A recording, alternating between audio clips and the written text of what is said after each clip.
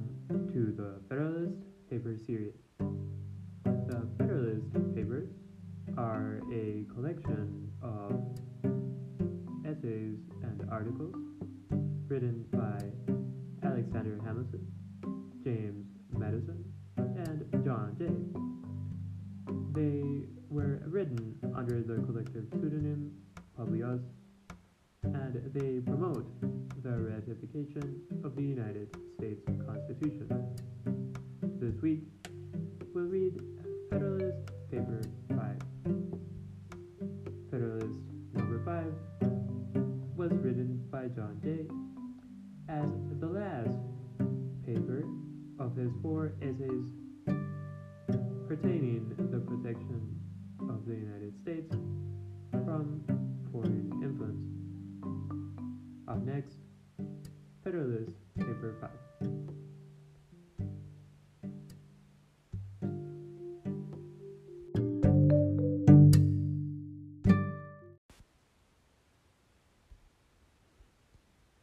Federalist Paper number 5.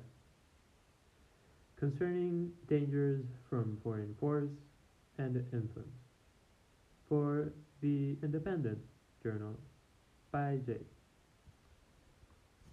To the people of the state of New York, Queen Anne, in her letter of the 1st of July, 1706, to the Scotch Parliament, makes some observations on the importance of the union then forming between England and Scotland, which merit our attention. I shall present the public with 1 or 2 extracts from it. An entire and perfect union will be the solid foundation of lasting peace. It will secure your religion, liberty, and property, remove the animosities amongst yourselves, and the jealousies and differences betwixt our 2 kingdoms. It must increase your strength, riches, and trade, and by this union the whole island, being joined in affection and free from all apprehensions of different interests, will be enabled to resist all its enemies. We most earnestly recommend to you calmness and unanimity in this great and weighty affair, that the union may be brought to a happy conclusion, being the only effectual way to secure our present and future happiness, and disappoint the designs of our and your enemies, who will doubtless on this occasion use their utmost endeavors to prevent or delay this union.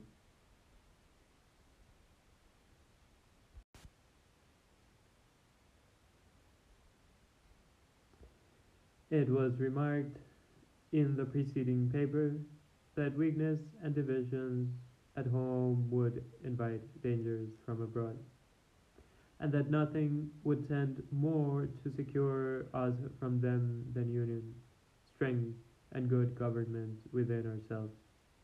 This subject is copious and cannot be easily exhausted.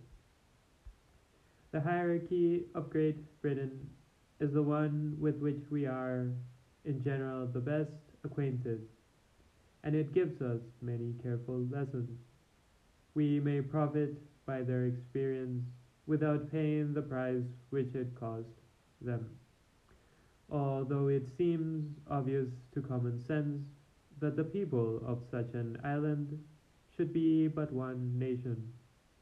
Yet we find that they were for ages divided into 3, and that those 3 were almost constantly embroiled in quarrels and wars with one another, notwithstanding their true interest with respect to the continental nations was really the same.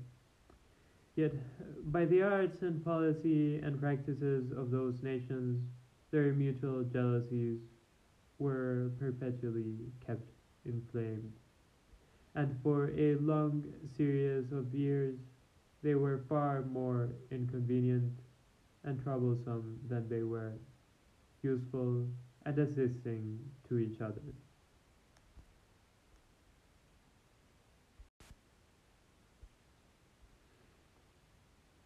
Should the people of America divide themselves into 3 or 4 nations, would not the same thing happen? Would not similar jealousies arise, and be in like manner cherished? Instead of their being joined in affection and free from all apprehension of different interests, envy and jealousy would soon extinguish confidence and affection, and the partial interests of each confederacy, instead of the general interests of all America, would be the only objects of their policy and pursuit.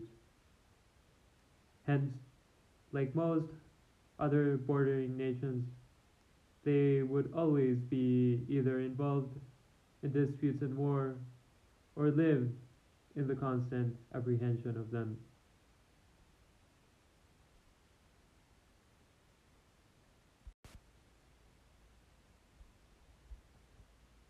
The most sanguine advocates for 3 or 4 confederacies cannot reasonably suppose that they would long remain exactly on an equal footing in point of strength, even if it was possible to form them so at first. But admitting that to be practicable, yet what human contrivance can secure the continuance of such equality, independent of those local circumstances which tend to beget and increase power in one part, and to impede its progress in another? We must advert to the effects of that superior policy and good management which would probably distinguish the government of one above the rest, and by which their relative equality in strength and consideration would be destroyed. For it cannot be presumed that the same degree of sound policy, prudence, and foresight would uniformly be observed by each of these confederacies for a long succession of years.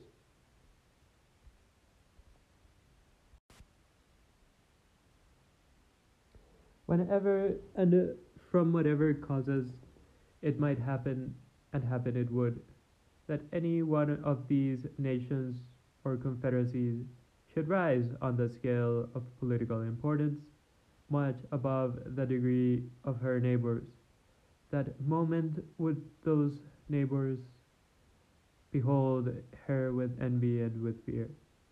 Both those passions would lead them to countenance, if not to promote, whatever might promise to diminish her importance, and would also restrain them from measures calculated to advance or even to secure her prosperity. Much time would not be necessary to enable her to discern these unfriendly dispositions. She would soon begin not only to lose confidence in her neighbors, but also to feel a disposition equally unfavorable to them. Distrust naturally creates distrust, and by nothing is goodwill and kind conduct more speedily changed than by invidious jealousies and uncandid imputations, whether expressed or implied. The North is generally the region of strength, and many local circumstances render it probable that the most northern of the proposed confederacies would, at a period not very distant, be it unquestionably more formidable than any of the others. No sooner would this become evident than the northern hive would excite the same ideas and sensations in the more southern parts of America which it formerly did in the southern parts of Europe. nor does it appear to be a rash conjecture that its young swarms might often be tempted to gather honey in the more blooming fields and milder air of their luxurious and more delicate neighbors.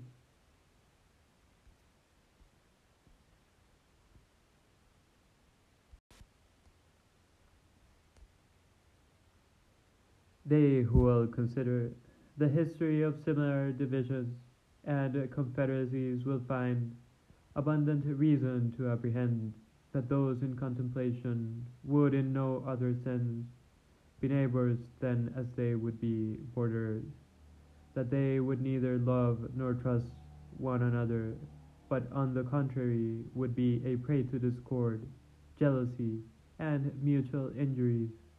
In short, that they would place us exactly in the situations in which some nations doubtless wish to see us, formidable only to each other.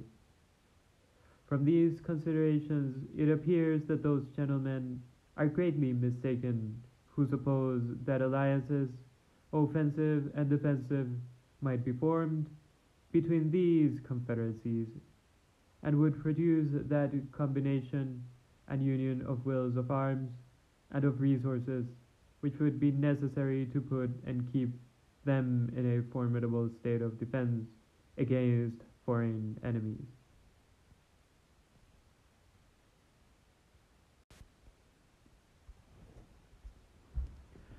When did the independent states into which Britain and Spain were formerly divided combine in such alliance or unite their forces against a foreign enemy? The proposed confederacies will be distinct nations. Each of them would have its commerce with foreigners to regulate by distinct treaties, and as their productions and commodities are different and proper for different markets, so would those treaties be essentially different. Different commercial concerns must create different interests, and of course, different degrees of political attachment to and connection with different foreign nations.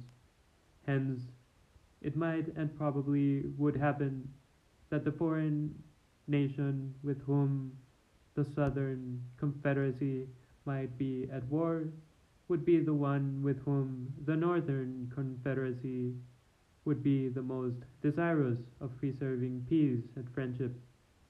An alliance so contrary to their immediate interests would not therefore be easy to form, nor if formed would it be observed and fulfilled with perfect good faith.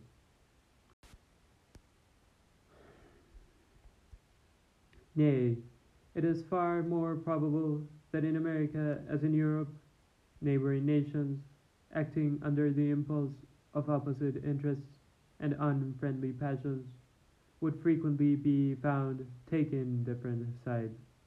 Considering our distance from Europe, it would be more natural for these confederacies to apprehend danger from one another than from distant nations, and therefore that each of them should be more desirous to guard against the others by the aid of foreign alliances than to guard against foreign dangers by alliances between themselves. Here let us not forget how much more easy it is to receive foreign fleets into our ports and foreign armies into our country than it is to persuade or compel them to depart. How many conquests did the Romans and others make in the characters of allies, and what innovations did they, under the same character, introduce into the governments of those whom they pretended to protect? Let candid men judge, then, whether the division of America into any given number of independent sovereignties would tend to secure us against the hostilities and improper interference of foreign nations.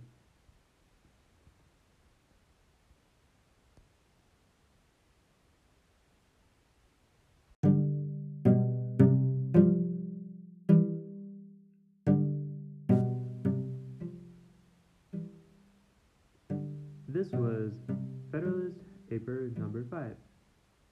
Thank you for joining us for this read of the Federalist Paper series.